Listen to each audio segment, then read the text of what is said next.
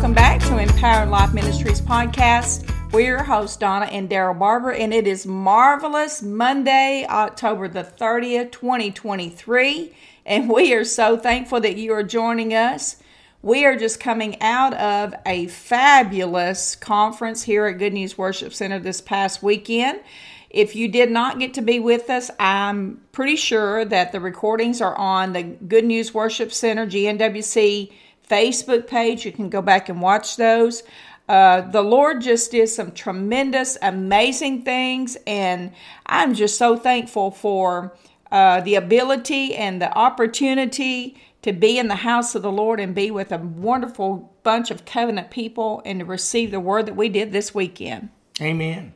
And those of you with us today, you know that we're studying about the power of patience and the way that God works that in our life. And we've talked about in the last podcast about that faith has to be married to patience for these things to manifest in our life. And who likes patience?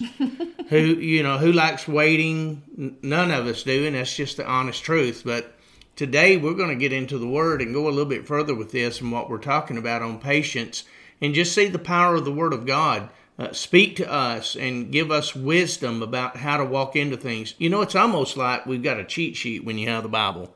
That's a good analogy. I never thought about that. I just call it an instruction book, but cheat sheet. It's almost like a cheat sheet, because if you pay attention to it, it'll keep you from getting in trouble. Yes. It'll help you pass the test every time. Every time. You just have to follow those instructions. If you do it, you've got the advantage. Well, what we've found so far in just a little bit that we've done on patience is that it is very empowering. It empowers us to be able, like you said just a minute ago, pass the test. And, you know, it's kind of funny because we think sometimes that, we'll get to a place where we're not having tests in our life. And that's just not true. We really do. We face things so that one time we might fail at it. But if we keep working at it, eventually we're going to get better at it and pass that test. Yeah. Well, what happens is we learn how to own the things that come into our life. And yes. Most of the things that we're tested in has to do with our area of our mind, will, and emotions. And, we just looked at the scripture, in your patience we possess or we own our souls. Mm-hmm. So we take a hold of that. And one of the things last week we looked into in Hebrews chapter 6 is we followed where it talks about verse 10 through 12 about that we're not lazy, but yes. we're imitators of those who through faith and patience inherit the promises.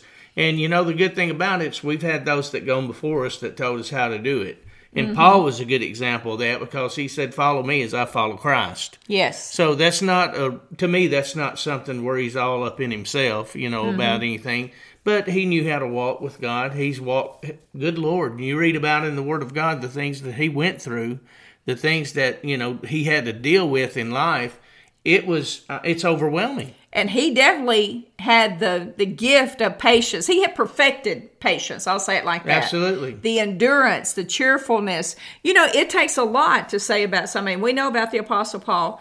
We can read through the scriptures and see of times when he was in chains in the lowest part of the prison, but yet he had the joy of the Lord. So to me, that is cheerful endurance. Yeah, well, you think about Scripture. Paul wasn't perfect. I mean, Paul made mistakes. Whenever Barnabas was the one that took him in before the disciples, introduced him to them so they could receive him. That's right. And then when they started making their journey together, then he didn't want John Mark to come with them. Mm-hmm. But yeah, and there was a whole story behind that. I mean, that was a nephew, is what it was. So I'm sure that Barnabas wanted to introduce him to ministry. Empower him to go absolutely. along. Walk in those things. And you find later on, Paul realized what a mistake he made in that, because, it is a long story. It is a long story. John Mark left in the middle of one of the missions that they were on, and Paul got upset over it. But he didn't know. He didn't know the whole story. Like Paul Harvey says, he didn't know the rest of the story. Right? But later on, I'm sure him and Barnabas, they ended up separating during that time. Mm-hmm. But later on, they came back together, and when he started going on another journey, he said that John Mark was profitable for the ministry.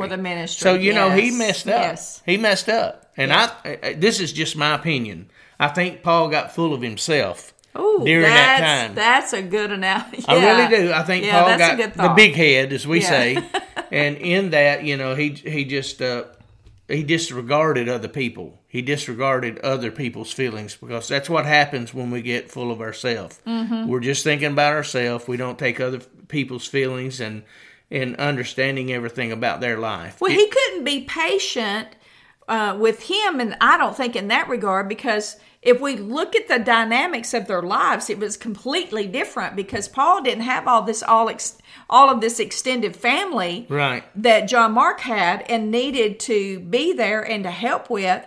So Paul is like, no, you just need to put everything else aside and do this. Well, it introduced Barnabas as being the son of consolation. Yes. So he was the son of comforts, who he was. So they had different personalities. Paul was he was intelligent. I mean, he studied at the feet of Gamaliel, so he knew the law inside out. So it was easy for him to begin to tie all these things together. Mm-hmm. But anyway, that was a rabbit trail.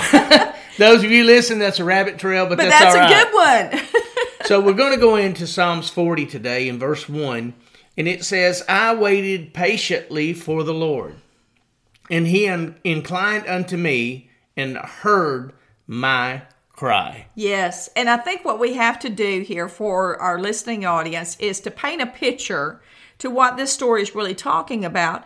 And this is a Psalm of David. Yeah. And this is a place where, here we're looking at our notes, is that he's dealing with people that want to see him fail. Yeah, this is right on in the beginning of him being a king. Yes, yes. And if you really go back and look at this, God always prepares us. Listen, don't you dare be impatient with what God is doing in your life, where he might have you right now, because David was a shepherd. Mm-hmm. Even when he was anointed by Samuel to be king, that didn't happen right away. It did not. And he went right back to the sheep that he was keeping. So just put that picture together. He was learning, keeping those sheep, how to be a shepherd. Yes. How to be a pastor. And now he's going a bigger role. Now as king, he's still going to be a shepherd. Mm-hmm. He's going to be a shepherd king. Yes. and he learns how to care for the sheep. He learns how to fight for the sheep, the lion, the bear, all those things. All those things happen in that. So, anytime you're going to do any kind of ministry, you're going to have to deal with people. And I will say this, there's so many of the Psalms that are written by David. Some of them, and some of them in different phases of his life. But I want to say this today, even with David, I love this part. I waited patiently for the Lord, and he inclined his ear, and he inclined unto me and heard my cry. And, we've said this many times over. We need to understand not everyone in your life wants to see you succeed. So wait patiently as the Lord is developing you into what he has called you for. Amen. Amen. We've got to stop here just simply because we're out of time, but we've got a lot more to say about this verse. Make sure you come back tomorrow.